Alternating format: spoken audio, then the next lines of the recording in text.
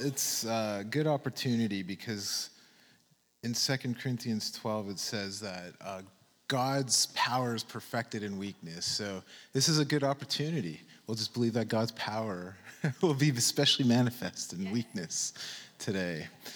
Yeah, so I'm excited about this. I'm always excited about series, I guess. I'm so excited, but it's... for those of you who don't know, we started a series called the Spirit Series, and this is a passion of mine. And I'm going to talk a little bit about finding the Spirit in the Bible. If you guys remember at the beginning of the year, if you were here, I talked about our spiritual DNA and the history of our movement and that sort of thing, and some of the distinctives of our church. And one of them is that we want to be a people who fully embrace 100% the Word and 100% the Spirit.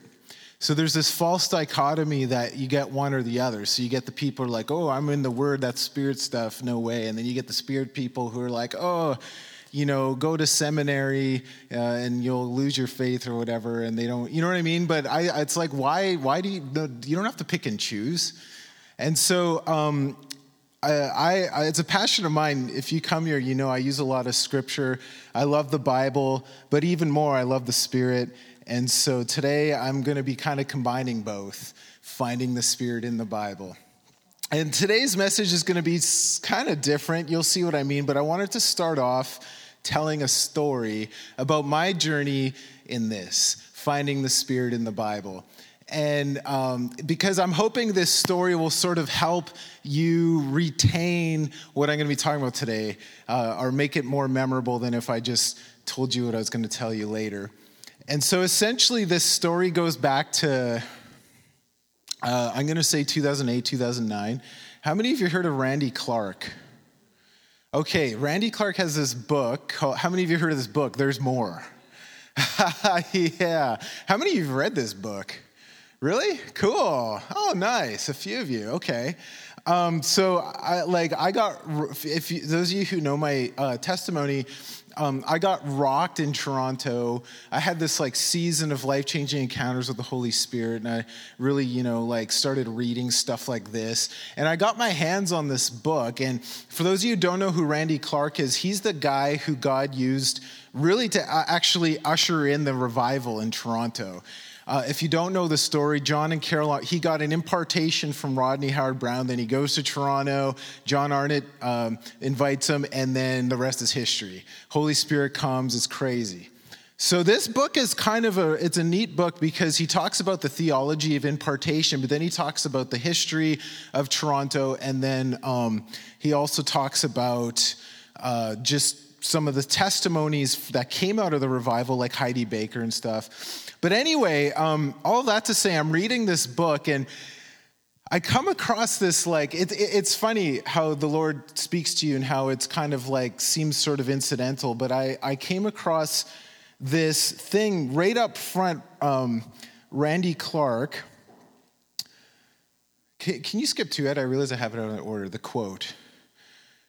Randy Clark, and I found the quote this morning. I was just going to tell you what happened, but listen to this it intrigued me, this sort of incidental thing he says. He says, I'm indebted to Dr. Gordon Fee, who brought to my attention, I should say, that the Apostle Paul's most foundational doctrine was the experience of the Spirit as the basis for the certainty of one's salvation. The basis for assurance of one's salvation is the realization of God's empowering presence in one's life. This is even more foundational than justification by grace through faith. Now, that maybe doesn't strike you like it struck me when I first read it, but I was like, what? Even more foundational than justification by grace through faith? That's like the crux of the Protestant Reformation. But the funny thing is I actually thought about it. I'm like, I think that might be true. There's way more scriptures about the Holy Spirit as the basis of your salvation than justification by grace through faith. He says that once or twice. How many times he talks about the Spirit as the foundation of your salvation? And I was like, whoa. I think Randy Clark quoted Gordon Fee twice in this book saying kind of similar things. I'm like, I got to check this guy out. just out of curiosity, if anything else, because I knew he was like an academic scholar and that sort of thing, but timing's important. So I didn't really feel that was the timing, but I always had it in the back burner. I'm going to check out this Gordon Fee guy, okay? So fast forward a few years later, this is in 2012 now, and I'm at Bethel School of Supernatural Ministry, and the Lord speaks to me and he says, I want you to go through the New Testament and pick out every single scripture on the Holy Spirit, copy and paste it for purposes of getting to know the Spirit more, but also like his personality, who he is, that sort of thing, and praying, all that kind of stuff. So I was like, okay. So I was listening to the Bible, and while I was listening, I was reading the Bible at the same time, and when I'd come across the Spirit scripture, I'd copy and paste it. I'm telling you this for a reason. You're probably like, what are you doing? Anyway, so this is kind of funny. For those of you, I read the NIV. How many of you read the NIV? Am I like the only one? Okay. Oh, wow, most of you. Okay. So we're in good company because that's like what I pretty much always use, you might have noticed. I kind of grew up on it, okay? My mom bought me my first Bible. Anyway, so I kind of grew up on it after I was saved in 2001. And so that was my Bible of choice. That often happens, doesn't it? The translation you grow up with is what you use. So anyway, if you don't know this, the last time it was revised was 1984. So a lot of people kind of know the 84 version. And that's what I grew up on. But then in 2011, a major revision happened, which is good, right? That happens with translations, a major revision. But how many of you know, like when you're comfortable and you know a certain translation, you don't want a new translation. You want to stick with what you know, right? And so I was very reluctant. I was like, oh, this new translation, no way. I like this old one. So it's funny because when it first happened, how many of you heard of BibleGateway.com? Okay, cool. If you don't, it's a free resource. Any translation, essentially, you can read. And so what was happening is I was listening to the Bible and reading Bible Gateway, but they had an option. You could choose the 84 version or the new version. So I was going through the 84 version, picking out the Spirit's texts, okay? And the funny thing happened, and this must have been the Lord. At a certain point, Bible Gateway took the 84 version off, so I had no choice. And I was in the middle of Romans, and I'm like, oh, I guess I have no choice. I'm going to have to transition to the 2011 version. But it was actually nice because it turned out the audio I was listening to was also the 2000, it's a long story. It's essentially the same version. So I was like, oh, this works out well. But probably as a function of me looking for Spirit texts, like scriptures on the Holy Spirit, I started noticing there are way more Holy Spirit scriptures in the new translation. Way more. I'll give you an example. You guys, if you've come here, know that I'm like a huge fan of the apostolic prayers. If you don't know what that is, it's essentially the prayers in the Bible. So here's an example. This is how Paul starts his prayer in Colossians. There's the 84 version. He says, we continually ask God to fill you with the knowledge of his will through all spiritual wisdom and understanding. Okay, I don't know about you, but whenever I'd read that, I'm like, what the heck is spiritual wisdom and understanding? what is this, some kind of esoteric, abstract concept, spiritual wisdom? Like, how many of you, when you see that, you're like, what does that even mean? You know, it's funny, I was actually in Toronto teaching at the School of Ministry the other day, and what I teach when they invite me there is life in the Spirit, and so I often will show them this contrast and say, okay, what's your definition of spiritual? What does spiritual mean? And this last time, just a few days ago, there's probably 7 or 8 answers. Every single one was different. So if I asked you guys, my guess would be there's 45, 50 of you? We get 50 different definitions of spiritual because it means nothing. It can mean anything and therefore it means nothing. It means whatever you want it to mean, essentially. Have you ever heard of the phrase, I'm spiritual but not religious? Yeah, it's a popular thing to say these days. When I was a grad student, my office mate was, for years, was an adamant atheist. And we're pretty good friends, but she didn't get me. That was the time when I was having these crazy encounters with God, and she just like was curious, because like we were friends, so she's like, okay, you're kind of cool, but you're into this weird stuff, So anyway, she was asking me questions one day, and we're having this conversation. She's like, well, I'm not religious, but I'm spiritual. And I'm like, oh, really? I'm like, so what does that mean? Fortunately, she was honest. She hesitates. She's like, I don't know. But I don't blame her, because what does spiritual mean? It can mean anything. So anyway, come across in the 2011 version, we continually ask God to fill you with the knowledge of his will through all the wisdom and understanding that the capital S Spirit gives. And I'm like, that makes way more sense. And I like that a lot more because he's talking about the Holy Spirit. And this is just one example, okay?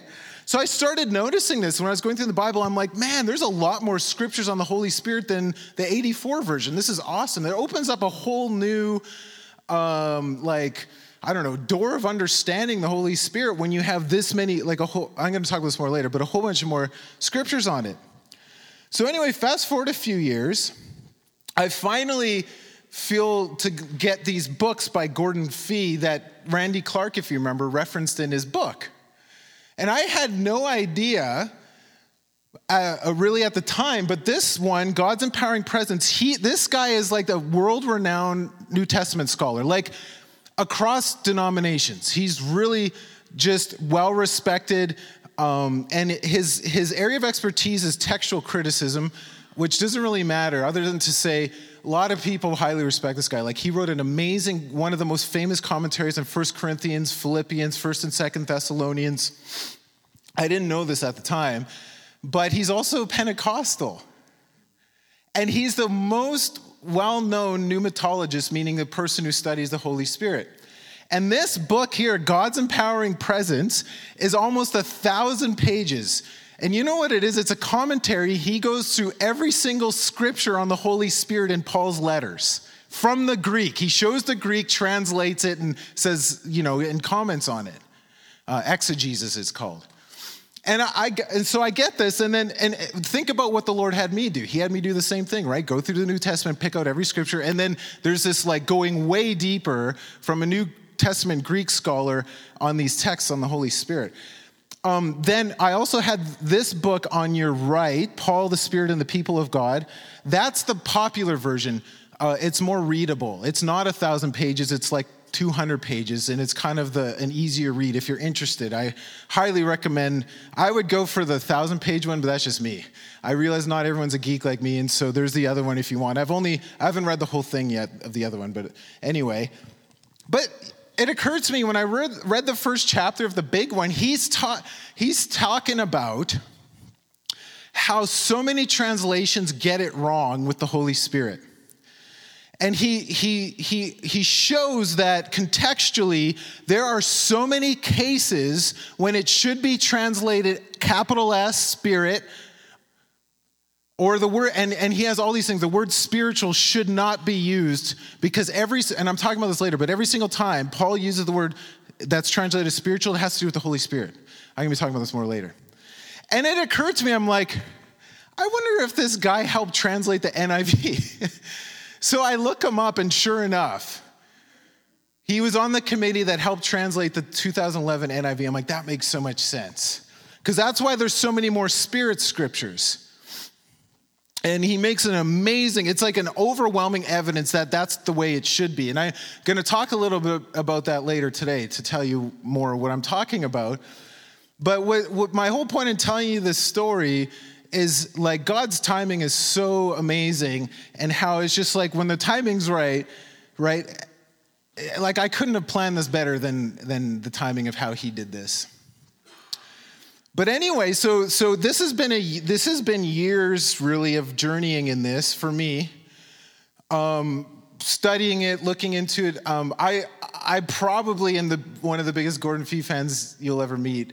I'll just say that I listened to him. Like he was a professor at Regent College, and you can buy courses for cheap there. And I've listened to every single one of his courses. Like he has courses on different books of the Bible and stuff. He's amazing. So you're getting Gordon, really, because obviously he's influenced me a lot. You're getting Gordon Fee by listening to me, inevitably. Just like you're getting a whole bunch of people who've influenced me. But anyway, so what I want to talk about today is the quest for biblical spirituality. And notice I have spirit there in yellow for a reason, and you're going to see why. But I kind of already talked about this. What is spirituality, right? And I made the point, if I asked you guys what it is, we'd probably get 50 different answers. This is because the word spirituality, which has its origins on reflecting on the Spirit of God, it has to do with the Holy Spirit. You'll see that in a bit. The life of God in our midst has been taken over and has been shipwrecked. This word is a complete mess now. Our culture's butchered it. And like I said, because it can mean anything, it means nothing. And therefore, it's totally misleading when you use this word in the New Testament, which we're going to talk about later. Okay? So we no longer see the Spirit, capital S, in spirituality, but we see a lot of spirituality all around us in our culture, right? We all know that. So, as Christians, this is what's awkward and maybe a little bit embarrassing for us. We're put in a position of affirming spirituality, but no one knows what the word means. Because it can mean anything you want it to mean, right? So as Christians, we have to affirm this idea of spirituality, but what does it even mean? Another way to say, what's biblical spirituality, okay? Not what the culture, how the culture defines it. What's biblical spirituality? So I have this here. I was listening to Eugene Peterson. If you guys don't know who that is, he's the guy who wrote The Message. That's what he's most famous for. But he was also a professor at Regent. And I was listening to one of his courses recently on biblical spirituality. But it's funny, he tells a story about, this is back in the 90s, I guess, how he got one of his students went to the library and looked up spirituality. He found 800 entries. So like the spirituality of archery, the spirituality of cooking, the spirituality of surfing, not one reference to biblical spirituality out of 800 that he found. That's problematic, isn't it?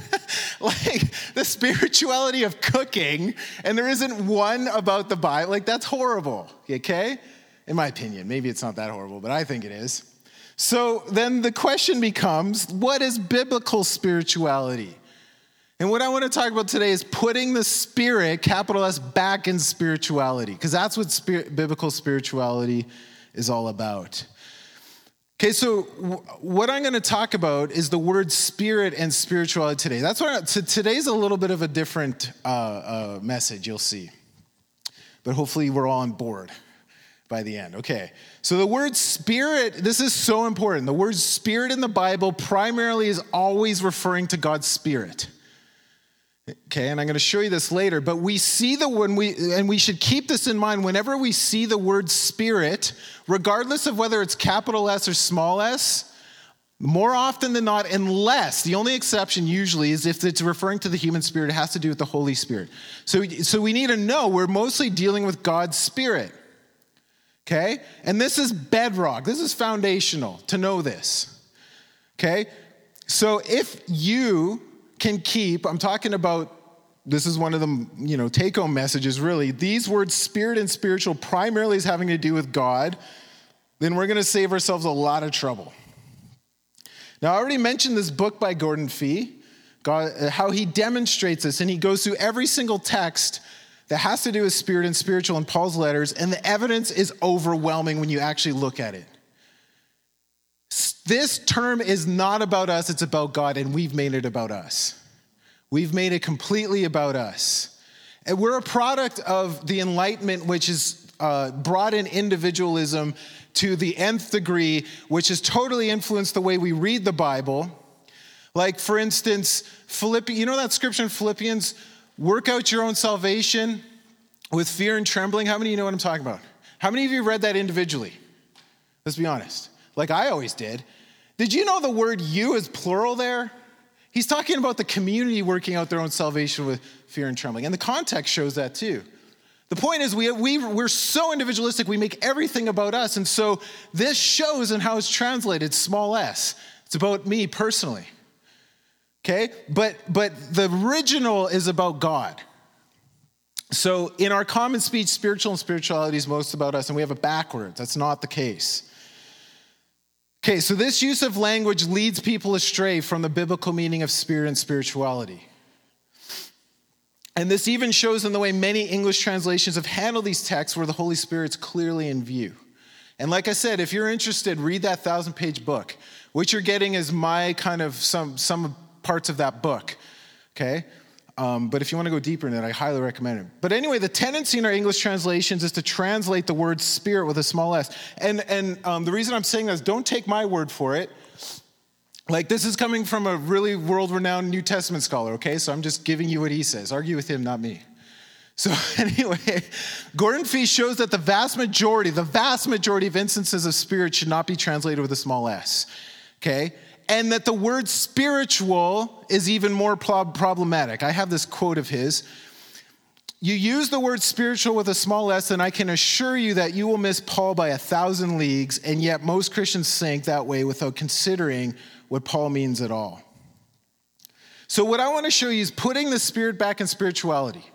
Okay, and I'm going to show you this biblically in a bit. But before I go there, now this gets a little technical, and you're going to notice I repeat myself a lot, and that's partly intentional, and I hope this becomes understandable. It doesn't have to be like out there, but you'll see this is more technical than usual because it's important. We have to talk about what the original words are. Okay, so the adjective pneumatikos is often translated with a small s spiritual in English translations. Whenever you see the word spiritual, that's usually the word in the original. But unfortunately, like I said earlier, the word spiritual is filled with so many nuances that can mislead people. And see, why this matters is, of course, translations, any translation has to do with what Paul originally or other authors originally intended, right? And so if you use a word that has all these connotations that meant nothing to Paul, like how we define spiritual, how many know that can lead you astray, right? So that's why it's so important to know, okay, what was Paul's original intention and meaning? So just so you guys know, the word for spirit in Greek is pneuma, but I say pneuma. And that's up to the translator whether they're going to translate that capital S with the spirit or small s spirit. Now, this is important. When you form an adjective from a word in Greek, one of the ways of doing this is putting the ending ekos at the end of it. So hence pneumatikos. That makes it an adjective. Another example is bodily, is somatikos, which is an adjective for body, soma. Okay? Hope you're tracking with me. When this ending occurs, ekos, it's an adjective, which means it's belonging to or pertaining to whatever the noun is.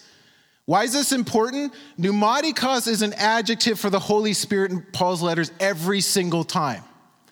Every single time when you see the word spiritual, it's an adjective for the capital S Holy Spirit, but almost lots of translations do the small s spiritual, which can lead people astray, right? Okay, so what that means is it refers to that which belongs to or pertains to the Holy Spirit. Okay, like I said, it functions primarily as an adjective for the Spirit. So let me give you an example. But if in English, like in the translation, if I was to say you are spiritual, singular, it would be better to say you are a capital S spirit person or a person who belongs or lives by the Spirit, a person who belongs to the Spirit, right? It's an adjective pertaining to the Spirit, okay? Plural would be like spirit people, or you plural are people who belong to the Spirit. Now, this is where Paul, pneumatikos is a word that's almost completely unique to Paul in the Bible, okay? 24 out of the 26 times it's in the Bible, it's used in Paul. The only exception is in 1 Peter 2:15, where he talks about a spiritual building and our spiritual house and spiritual offerings. So the crucial point that I'm trying to make, the earliest instance of this word in Greek is in Paul. Nowhere in the Greek world do you find this word before Paul the Apostle. So in other words, he probably coined it or invented it, and he definitely invented it what it means in the Bible. Okay, Other instances when you find this in Greek, it always means, which is really rare, it always means an adjective for wind, not spirit, for wind. Okay, because pneuma is also the word for wind in Greek. It's the same with Hebrew, ruach, wind, spirit, same thing. Okay? So John, if you don't read the original Greek, John plays on this, just to give you an idea. I have wind highlighted and spirit highlighted. Both of them are the same word, pneuma. But he has word plays that we don't see in English. So this is John 3:9. He says, the wind blows where it wishes, and you hear the sound of it, but you don't know where it comes from or where it's going. So is everyone who's born of the Spirit. Same word, pneuma, okay? So, like I said, this adjective doesn't occur earlier than Paul, but it does occur 2 or 3 decades later in Plutarch, and it means airy. So another Greek secular writer uses, but like I said, it's always doing with wind, an adjective pertaining to the wind. Or windy. It means the air is moving or belongs to the air. Now, this is important. It is never used anywhere in the Greek world as an adjective for the human spirit. Ever, anywhere, never, period, ever. Yet, almost every time it occurs in the English translations, small s spiritual, implying it has to do with the human spirit. Never in Greek is it ever used that way, ever. And that's important to know, right? It is never used in the Greek world as an adjective in contrast to the material world or secular or whatever else. Never. And this is crucial in reading the New Testament, okay, right? Like I said, if we read it as spiritual and it's like that has to do with the human spirit, we're totally missing it. Like I read you that quote, by 1,000 leagues, because it's always dealing with the capital S Holy Spirit. So the point is that pneumatikos is an adjective that was essentially probably invented by Paul, but definitely for the purposes of his writing in the New Testament. And it means having to do with the Holy Spirit every time. So the moment we translate this word as small s spiritual with a lowercase s, we're headed for trouble because we're going to miss it, right? We're going to project our definition of spiritual on what Paul actually meant, which is dealing with the Holy Spirit. And if you think about it, there's 26 times this occurs in the Bible. That means 26 verses we're going to misread probably, right? If we use those small s spiritual and think about it as something personal. 26 times. Now, this is just with that adjective. I'm going to talk about the word pneuma later. But let me just like I said, I'm going to repeat myself in different ways. When Paul uses the term pneumatikos, he does not intend a contrast of inner physical with outer material, for sure, like how often we define it. Spiritual does not mean something inner or immaterial. It doesn't, ever, in Paul. He does not mean religious. So-and-so is such a spiritual person. You hear that, right? Paul does not mean that, for sure, okay? He does not mean spiritual versus secular, which is another way you hear spiritual, right? Or spiritual over against the material world. In other words, he wouldn't understand the New Age use of the word spiritual because he that's not how he's using it, the way that the New Age movement is, or a lot of people in our culture are. Okay. Because of its connotations, I already said this, the word spiritual can be quite misleading. I have another quote here. Perhaps as much as anything else, it is this tampering with Paul by using a word that is thoroughly filled with Greek ideas foreign to Paul that has helped us miss the Pauline perspective of his understanding of the Holy Spirit. This is an important thing. Remember, like I've talked about this before, but how marginalized the Holy Spirit is in the church for centuries, right? We give lip service to the doctrine and theology, but like, where is he in the church? We often marginalize. He's at a safe distance. It's even showing in our language, in other words. And think about how much we're missing if we don't know this is the case. Like I said, just with this word, 26 potential verses that have to do with the Holy Spirit that aren't in a lot of English translations. Okay, so let me give you some scriptural examples of putting spirit back in spirituality, okay? I'm going to show you some contrasts. So I already showed you Colossians 1:9. This is from the NRSV. It's just another version of the Bible. But I showed this earlier, spiritual wisdom and understanding, right? Now, contextually, Oh, can you go to the next slide? Sorry. Paul uses this adjective and picks up you have to understand, Paul is actually referencing an Old Testament scripture. He's referencing Isaiah 11:2, which has to do with the Holy Spirit completely 100%.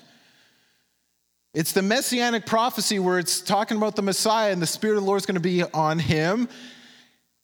The spirit of wisdom and understanding, capital S Spirit. Paul's referencing that in his prayer. So he's for sure talking about the Holy Spirit, capital S Spirit. Yet lots of translations translate it small s spiritual, wisdom and understanding. Which, at least in my experience, I wouldn't have thought of Holy Spirit, because I didn't when I would read that, right? So he doesn't mean this small, just think about it. What the heck? I said this earlier, but what is spiritual wisdom anyway? Right? Whenever I read that, I'm like, what does that even mean? Some esoteric thing that elitist Christians get, right? If they're in the knowing or something. No, it's just simply the wisdom and understanding that the Holy Spirit gives you. Okay? So I have Isaiah 11:2 there, just so you know what verse he's referencing, the spirit of wisdom and understanding. You see that in yellow there.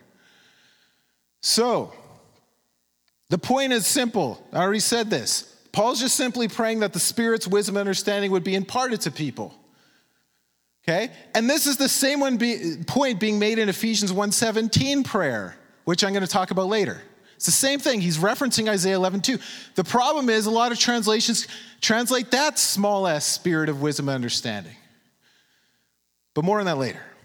Right now we're focusing on spiritual. So this is the NIV. I already showed you this. The wisdom and understanding that the capital S Spirit gives. Oh, next slide. Sorry. You see that in yellow. Okay. So that's just one example. I'm going to just show you a few more. So here's a couple of verses.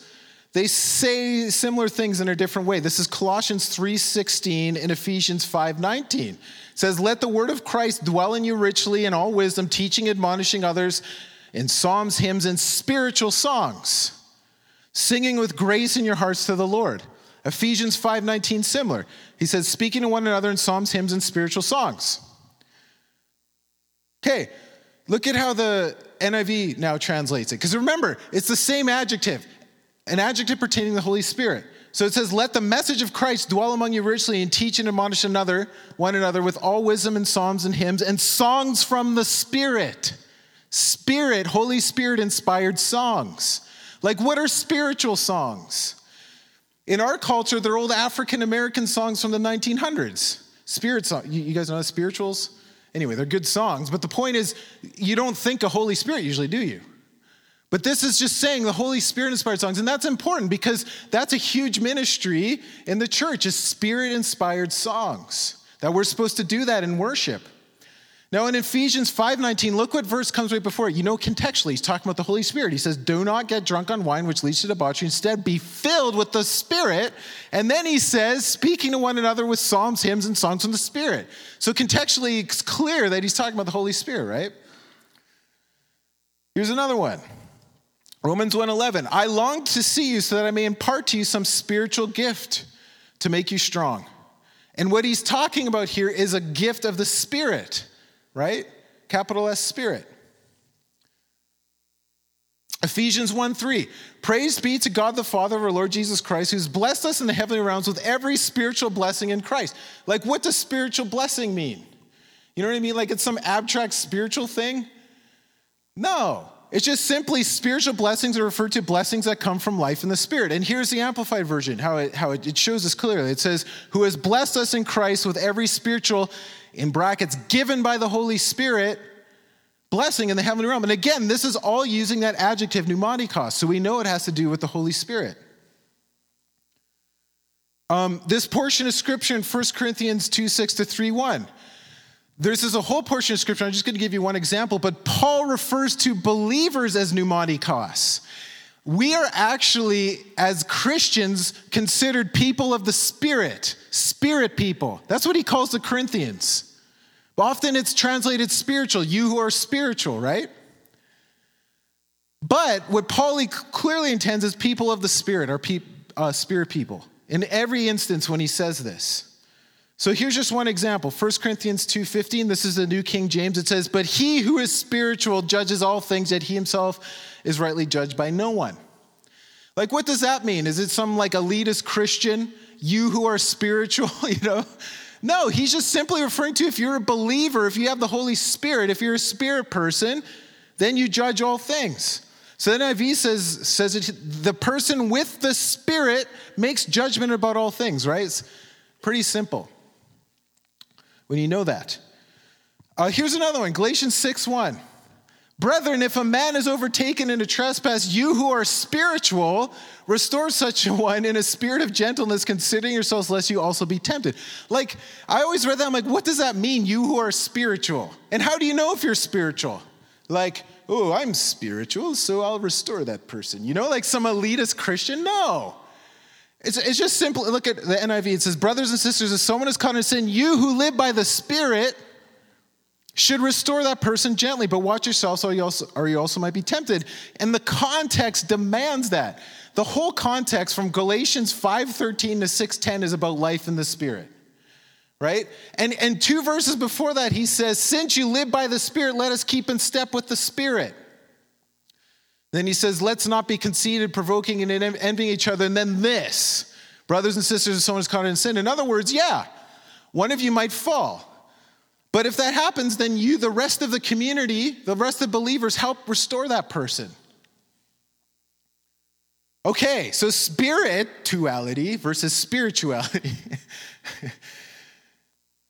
I'm going to kind of summarize just this word. The word, and again, I'm repeating myself for a reason. The word spiritual has become a term that's only about us in our culture. Individualistic, individual, right? I'm spiritual, you're spiritual, whatever.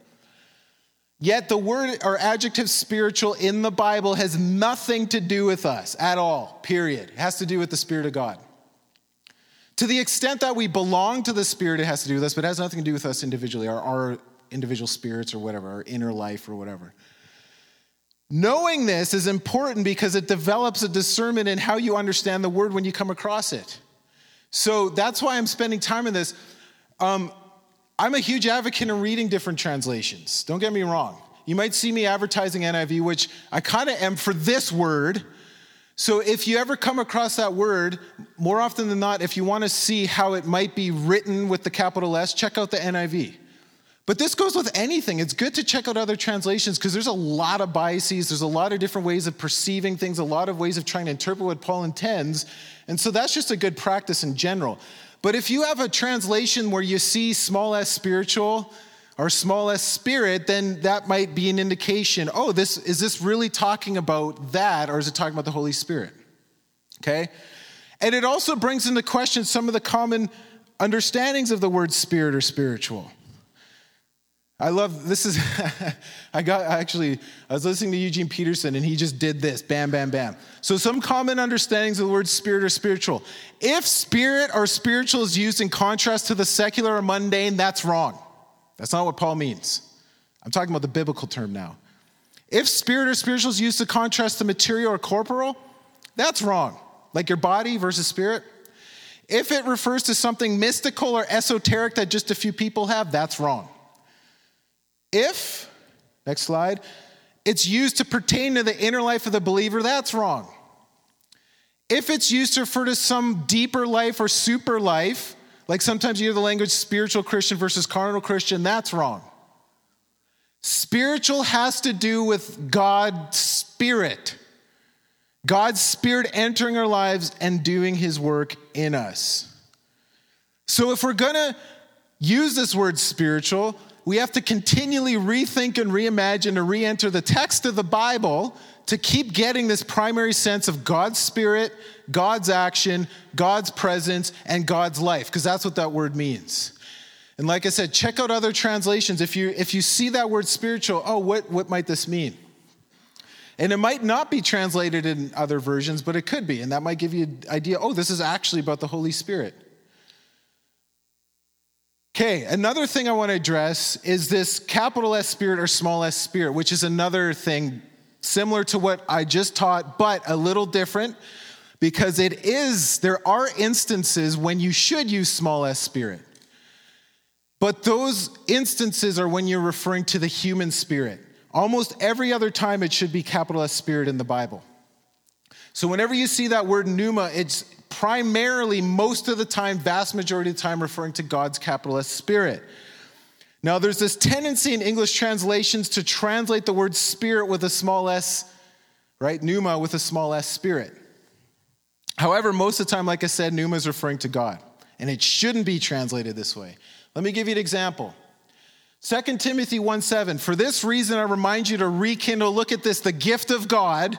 Clearly he's talking about the Holy Spirit, the gift of God that was within you through the laying on of my hands. For this reason, God has not given us a small s spirit of cowardice, but rather a small s spirit of power and love and a self-discipline.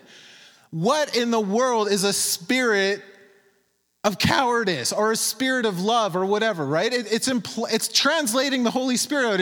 It has this implication that we're dealing with some kind of attitude or something, which it's clearly not. The context demands he's talking about the capital S Holy Spirit, right? So here's a paraphrase. Paul's saying you're fanned into flame the gift of God for in giving us the Spirit, capital S Spirit. It was not timidity or cowardice we experienced, but power and love and sound-mindedness. It has to do with the Spirit of God. The effect of having the Spirit of God. And like I already said, translation has to do with what Paul intends. And right, Paul's point is not that you have some kind of small s spirit of something, like some kind of fuzzy attitude of love. No way.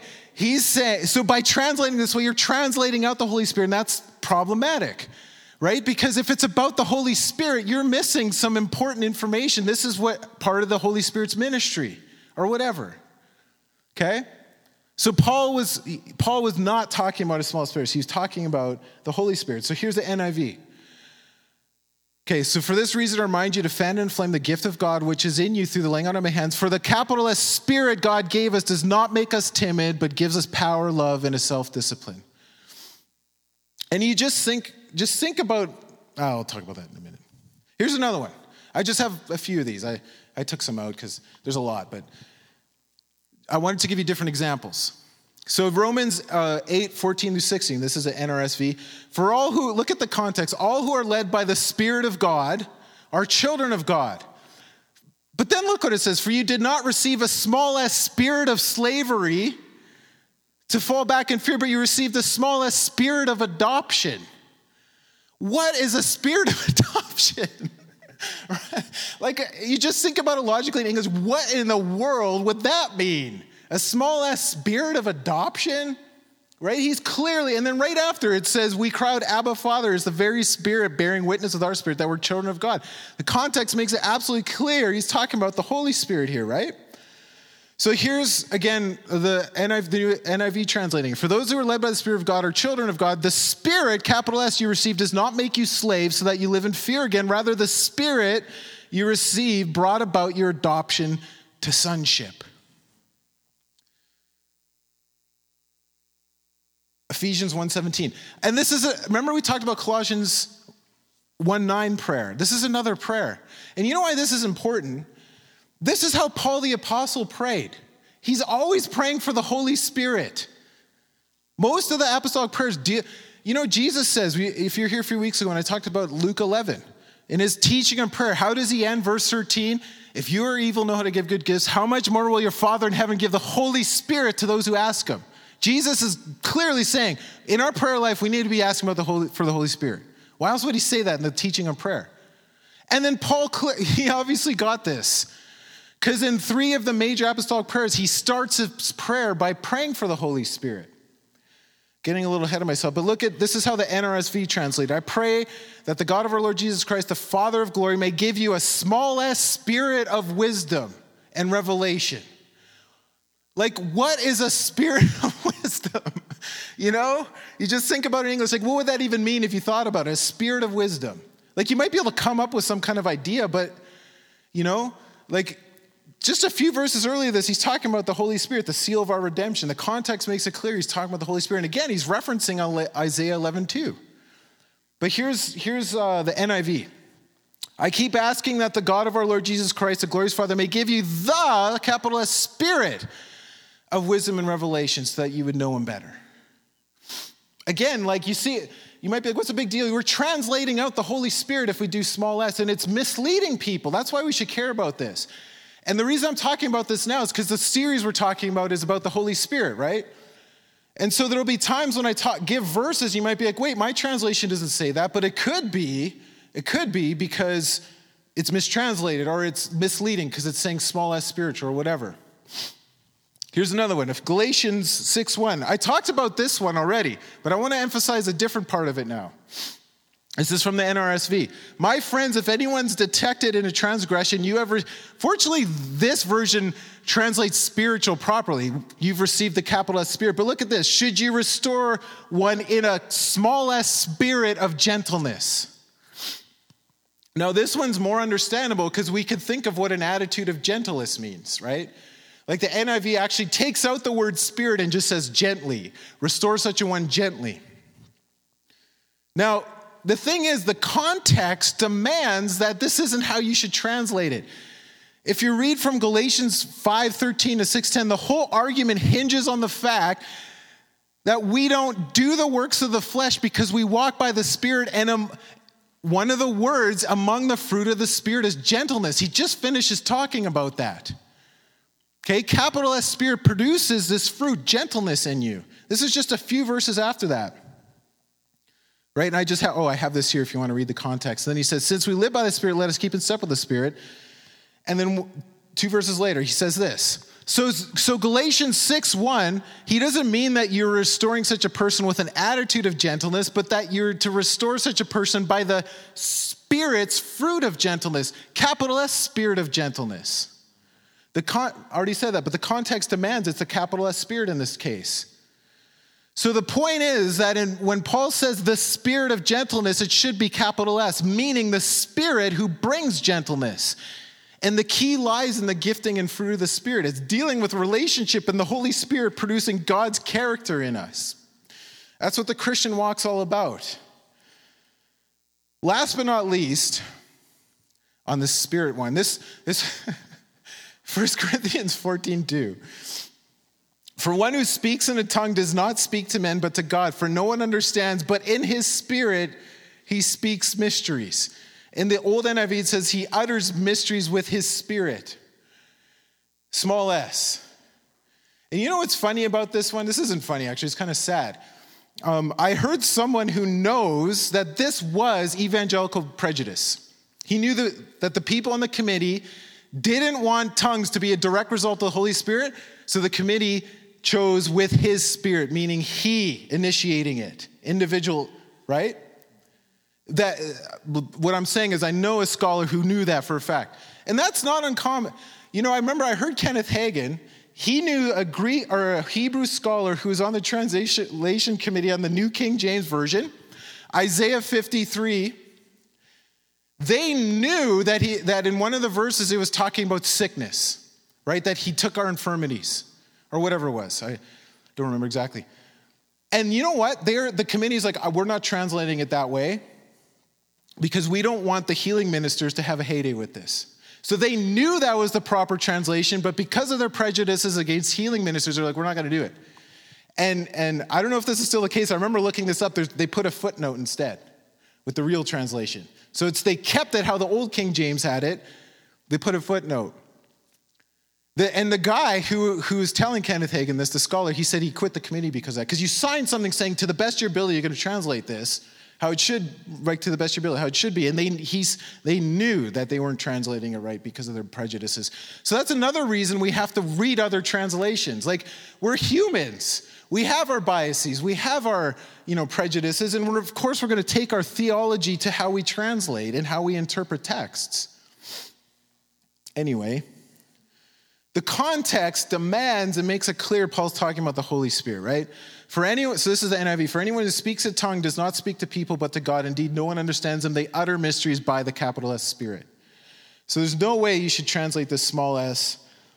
And everything in Pauline usage and context demands this. So conclusion. What's biblical spirituality then? Okay, I'm kind of going back full circle. What is biblical spirituality? Because we talked about how our terminology and our culture is leading people astray potentially. So when we talk about spirituality, how should we do it? So this is just kind of a summary. The word pneumatikos is distinctly a Pauline word in the New Testament, and it has to do with the Holy Spirit as its primary referent, always. Paul never uses this adjective to refer to the human spirit, ever. Okay? It's not an adjective that sets some unseen reality in contrast to something material, secular, ritual, or tangible, all the ways that we often use this term spiritual in our culture. In the New Testament, therefore, spirituality is defined altogether in terms of the Spirit of God or the Spirit of Christ. Paul never uses this adjective to refer to the human spirit. And I've said that a couple times, but we need to, what's that? It's gone. Oh, that's funny. So he never uses this adjective to refer to the human spirit. And I already said that. Okay, so apparently the PowerPoint's not working now, so you can just listen. Spirituality is defined altogether in terms of the Spirit of God, the Spirit of Christ. Okay, now listen, this is a definition now. One is spiritual to the degree that one lives in and walks by the Spirit. Capital S Spirit. That's what makes you spiritual. In fact, most of the time when Paul's saying you who are spiritual, he's just saying you who are believers because you have the Holy Spirit. So in the scripture, the word has no other meaning than that. You who live or walk by the Spirit. So true biblical spirituality is nothing more or less than life in the Spirit. Galatians 5:25. Having been brought to life by the Spirit, let us behave in ways that are keeping with the Spirit. That's spirituality, okay? And then I'm going to just end on some verses here. Romans 8:14. For those who are led by the Spirit of God are the children of God. Those who are led by the Spirit. Galatians 5:16, so I say, walk by the Spirit, and you'll not gratify the desires of the flesh. Walking by the Spirit, spirituality. Galatians 5:18, but if you're led by the Spirit, you are not under the law. Led by the Spirit. Galatians 5:24-25, those who belong to Christ Jesus have crucified the flesh with its passions and desires. Since we live by the Spirit, let us keep in step with the Spirit. Spirituality, biblical spirituality. Has to do with relationship. And I talked about this if you were here when I talked about the lost and restoration of the presence of God. It's all about relationship. And God, the way we do it in the new covenant through Christ is through relationship with the Holy Spirit. And God uses the Holy Spirit, that relationship, to create his character in us and transform us into the likeness of Jesus Christ and to have that fellowship. So I'm going to just end on this verse. This is the benediction. But I want us to listen to this. So this is 2 Corinthians 3:14, talking about spirituality, talking about fellowship with the Lord. May the grace of our Lord Jesus Christ, the love of God, and the fellowship of the Holy Spirit be with you all. In Jesus' name, amen. So I realize that was kind of a technical thing, but I hope you understand the importance. Like we're saying, we're talking about life in the Spirit, and it's a tragedy if we're translating out the Holy Spirit and causing misunderstandings with using small s when it shouldn't be used, right? And so, like I said, I hope from my story and from showing you this that as we pursue life in the Spirit, as we learn more about the Holy Spirit, that you'll keep this in mind. So that when you do read your Bible and you maybe see small s spirit or small s spiritual, that you'll look it up or look other translations to see how you might read it differently if it's the case that it's about the Holy Spirit. Anyway, I'm going to pray for us and we'll go. So Father, we just thank you so much for how good you are, Lord. We thank you so much for the honor and privileges to have this relationship with you, Lord. And God, I just ask that you would continually reveal to us what true biblical spirituality is all about. That it's all about relationship with you by your Spirit. That it's all about living the life of the Spirit here in the present evil age, showing people what heaven's like. That it's all about being Spirit people, walking by the Spirit, being led by the Spirit, keeping in step with the Spirit, flowing in the Spirit, singing songs of the Spirit. That we'd have a greater revelation in our lives of what that amazing relationship looks like. That we'd be ever cognizant of your Spirit in our lives and the moving of your Spirit, and that we just go deeper and deeper in fellowship with your Holy Spirit. And that through that relationship, that as you say, that as we contemplate the Lord's glory, that we'll be transformed from glory to glory with ever increasing glory, which comes from the Lord, who is the Spirit. 2 Corinthians 3:18. So God, I just ask that as we continue in this journey in life in the Spirit, that you continue to reveal to us how amazing this relationship with you through your Spirit can be, and how it looks like in a community of faith. In Jesus' name I thank you, Lord. Amen.